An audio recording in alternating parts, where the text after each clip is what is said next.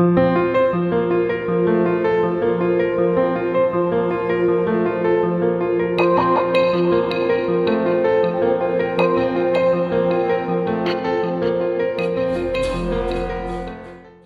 everyone, to Between the Lines, a podcast produced by the Louis Jacobs Foundation and committed to Rabbi Jacobs' belief that the quest for Torah is itself Torah.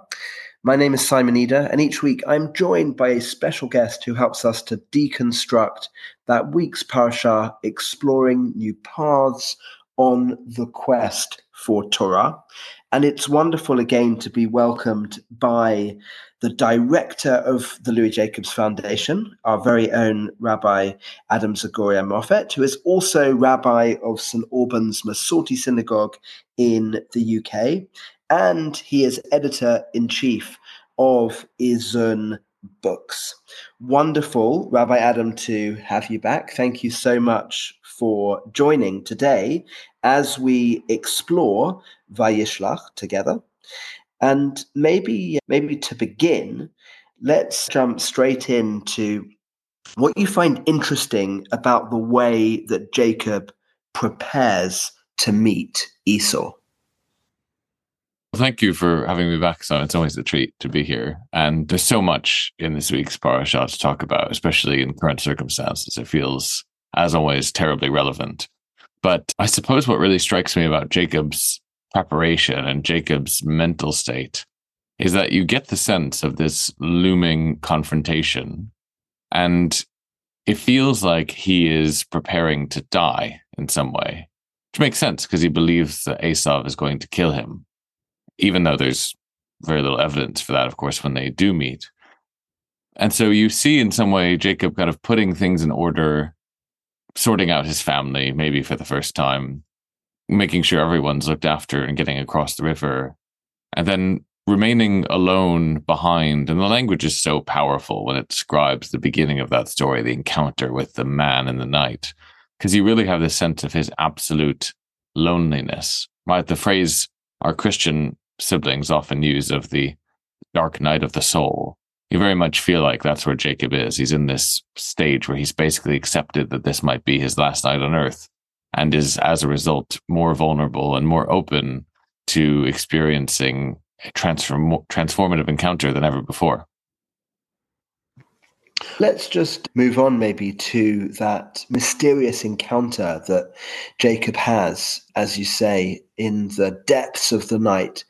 Was it an angel? Who do you see this mysterious being? And what was the significance of the encounter? That's interesting. This year, especially reading Bereshit, for some reason, I've really gravitated towards a lot of the midrashim in our tradition that explore a mythological dimension of the text.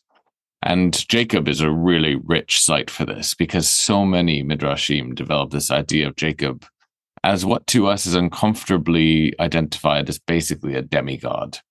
And this week's parasha is a huge amount of evidence regarding this idea that there's something supernatural about Jacob. And I think ultimately the hardest way to read the story is probably the simplest, which is that he fights God and wins. And obviously we're uncomfortable with that because we don't like the idea that we can imagine God coming down in some kind of physical form. But notably, it doesn't identify it as an angel in the text. And the language that we often use when we talk about this obscures the reality, right? We say that, oh yes, he's named Yisrael because he wrestled with God. But actually, the story opens with a verb for wrestling, struggling, avak. But that's not the name he's given. He's not Avkiel. He's Yisrael. And the disconnect between those two is often lost on people who just want to see the story as Jacob the wrestler. But the explanation, the etymology given for his name, Kisarita im Elohim v'anashim, that you actually prevailed over God and people, it implies there's something more than human about Jacob. And actually, when you look into the midrashim around this, there are really deep sources for this idea. It's not just a one-off. There's at least 4 or 5 different places in different strata and different eras that talk about Jacob as being some kind of demigod, some kind of semi-divine being. There's a tradition that Jacob was actually an angel, that Yisrael was his original name. He was an angel who was sent down to earth in a human form and then forgot he was an angel. And so the encounter with the angel stroke God in the night is him remembering his identity rather than being given it, which is fascinating in some way. What does it mean to recollect who he truly was? And there's just rich traditions around his dream of the ladder, around his children and how they view him, around what Jacob means to us. It's actually, although probably bordering on what we would consider unacceptable theologically, it's really fascinating from the point of view of our cultural history of our predominant ancestor. So rich in all those references. Intrigued to explore all of them, but maybe just to go off on a slight tangent, we encounter Jacob in a number of occasions at night with these dreams and so on. I wonder what the epiphany that we have as Jacob leaves home and this have in parallel with each other. The Midrashic tradition that sees Jacob as being more than human. And by the way, I think there's a great analogy to this figure of who he might be in other myths and other cultures as well. But we'll come back to that in a minute. But the myths that actually are the basis of this idea really do zoom in on those two night encounters. The first one being, of course, the vision of the stairway, the ladder, the ziggurat, whatever it might be that he's imagining. And the other being his encounter with the man of mystery at night. And it's really interesting about this mythological tradition is that it explains the strange language of his dream that happens earlier when it describes the angels coming down and then going up, which of course seems backwards in some way. It's rather going up and then coming down, whatever it is, the disorder of that story and the fact that it doesn't quite make sense is often the source of rabbinic speculation. And the mythological tradition, the Midrashim, it's actually in the Gemara in Bavli and Hulin. There's this idea that they ascended the ladder, the angels ascended the ladder to look at the image above, and then they descended the ladder to look at the image below.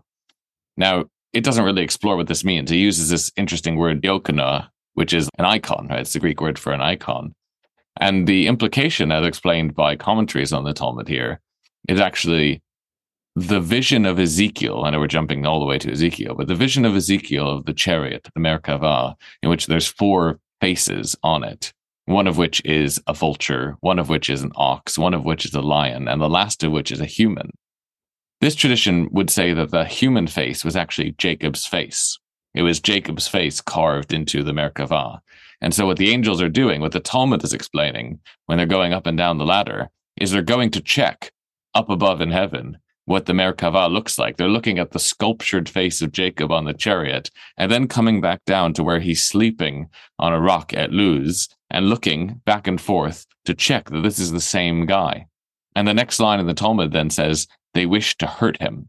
But then it quotes the Torah saying, the Lord stood over him.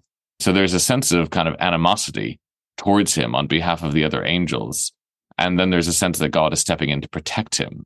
All of which is very evocative of other mystical traditions in Judaism, the Hechalot literature that imagines Moses going up to receive the Torah and being assaulted by angels. And it taps into this whole idea of someone who is actually trespassing beyond the boundaries of humanness in a way that once Christianity enters the scene, we find very uncomfortable to talk about.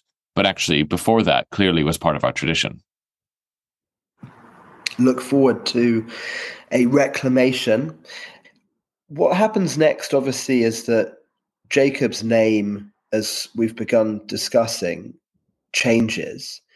And yet, of course, at the same time, Jacob is still used interchangeably, or at least can be used alongside Israel. What do you make of the fact that going forward, both names are used? It is striking, isn't it? And I think it's, again, we kind of drift into somewhat Christian feeling theological territory. But I think if we take this idea seriously that Jacob is more than he seems, which again is hard considering his behavior is so mundanely human, but maybe that's part of what makes it appealing, is that the dual naming of him reflects a dual nature of him in some way. There's this incredible passage where, I know we're jumping quite a bit here, but where Origen is commenting on the Gospel of John, and he quotes from one of these early Second Temple kind of Gnostic texts called the Prayer of Joseph, which we don't have the original of, but we have Origen quoting it in his commentary on John. And he says there about Jacob, Jacob says, I, Jacob, who speak to you, am also Israel. I am an angel of God, a ruling spirit, and Abraham and Isaac were created before every work of God. And I am Jacob, called Jacob by men, but my name is Israel, called Israel by God, a man seeing God, because I am the firstborn of every creature which God caused to live. Now, obviously, theologically, it's horrifying. We're getting into the territory of the Logos coming down, the Word becoming flesh, etc. But if we look at these traditions in our own canon of Jacob being something uncannily unhuman, there's an idea here where actually to human beings, to his family, in the relationships, when he acts the most human, he tends to be labeled Jacob, as he will be in the Dinah story later in the parasha. But in those rare moments where he transcends that and exemplifies this semi-divine nature, if we can even call it that, he gets called by his true name, we might imagine, of Yisrael, right? Which doesn't mean wrestling. It means winning. It means prevailing. Rita is linked to a word like Sar, a commander. And that's a version of Jacob that actually we're quite uncomfortable with in many ways. But that's a version of Jacob that himself he very rarely manages to access. The Israel mentions are much fewer than the Jacob mentions, even after this encounter. You've gone to Oregon, which is fascinating. I wonder if we might draw a Harry Potter parallel with his scar or limp going forward following the wrestling and prevailing. What do we make of this, which obviously seems to be chiming with perhaps this human and extra human dimension that you're referencing? It's really interesting, the Harry Potter idea that somehow Jacob is linked with God, with the divine, through his injury by him. I don't know if that makes Jacob a kind of Horcrux. I think that's probably a step too far. But the notion that actually Jacob does what few people, or rather maybe what no one is able to do, is pretty much the Peshat. Now, obviously, Jacob's the one narrating this, but when he says, I have seen God face to face and survived, it doesn't really behoove us to ignore that. And we do. Why we ignore that and go, okay, sure, Jacob. And we much more gravitate towards Moses much later telling us that no man can live, no man can see me and live. And the two seem obviously completely contradictory. How can Moses say, no man can see me and live? And Jacob says, I saw God and I'm fine, unless either Jacob is lying, or he rather doesn't understand what happened, or, as this mythological tradition would suggest, Jacob isn't a man. Maybe moving on then, it feels like this encounter in the night is so intense that then the meeting with Esau the next day is maybe a bit of an anticlimax, perhaps. But what do you make of that encounter? It certainly perhaps feels like it should be. It perhaps feels like it is designed to come across as slightly enigmatic. What do you make of the encounter? I find it, like you say, it's a come down, isn't it? Because we've gone on this journey with Jacob from being a trickster to using guile to get what he wants. And it feels, and maybe I have my own agenda in this, but it feels like he's finally reached this point where he transcended all of that, right? At this moment of darkness and solitude, when he encounters his true self, and whatever that means, we can psychologize it as much as we need to. We were really hopeful for Jacob. The Yisrael that comes out of that encounter, we think, okay, maybe he's actually developed into who we need him to be, our patriarch. Maybe he's become this slightly more than human being, or he's reacquainted himself with his true nature, as it might be. But then at the end of the story, when he literally ghosts Esav, I just feel heartbroken. Once again, he promises something that he doesn't do. He deceives, he lies, he cheats. He tells Esav he's going to follow him, and he doesn't. He just disappears. And I'm really gutted in some way by this, because I'm disappointed in Jacob. I'm invested at this point in his psychological and spiritual development.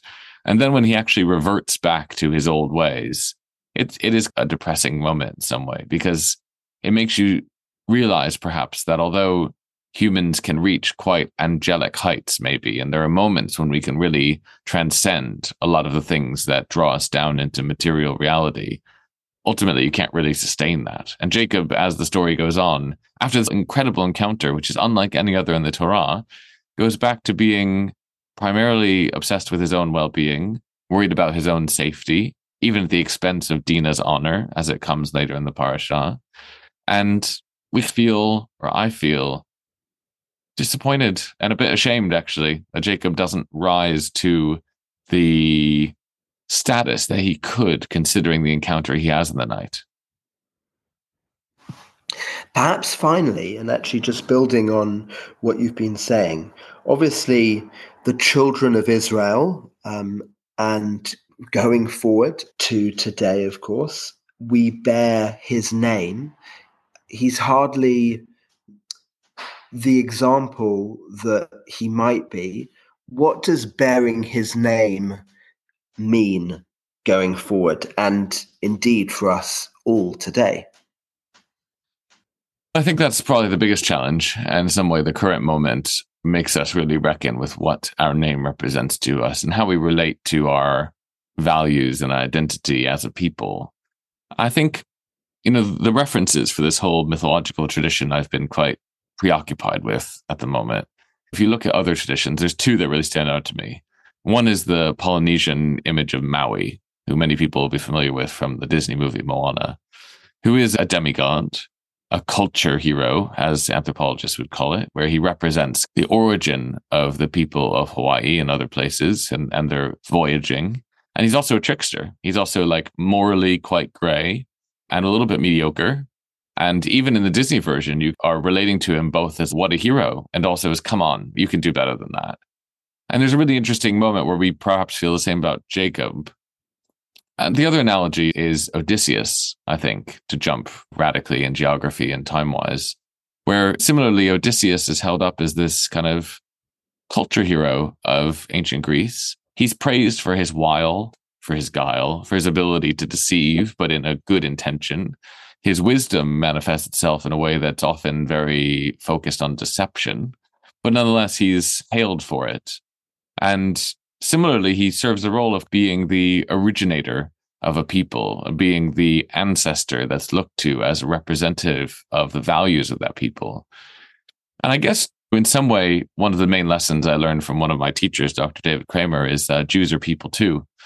And Jews are people too. And our ultimate ancestor, our namesake, is also a culture hero, trickster, demigod, perhaps. He's very human and also has the opportunity to be quite divine, perhaps. He represents who we are in many ways, but we might not always like his actions. But at the end of the day, it's a association with a person who succeeds and prevails, as his name ultimately indicates. He prevails over God and humans. And there's something about that perhaps can be inspiring to us, perhaps especially at the current moment, that Jacob, for all his many faults, and Yisrael in his many guises, is someone who ultimately succeeds in what he's attempting to do. And the fact that we're still a people of Israel today, naming ourselves by him and calling ourselves by him, suggests that there's some real weight to the idea that he did prevail. And I suppose we never worship our ancestors, and I think that's important. We can appreciate him as a culture hero, as a figure of myth and of midrash, while also recognizing that we might not want to be like him. And I think that's quite a healthy relationship to have, actually, to the character and to the text. Rabbi Adam, thank you so much for exploring with us today and sharing all sorts of insights and traveling the distance. A reminder to everyone that you can buy our book, Voices of Hope, edited by myself and Rabbi Adam, 36 essays in response to 7th of October from izunbooks.com and also from Amazon. Everybody, thank you for listening. If you enjoyed this podcast, please do remember to subscribe wherever you get your podcasts. You can find more information about all of our work on our sites, louisjacobs.org and also jewishquest.org. Do tune in again next week as we continue the quest together.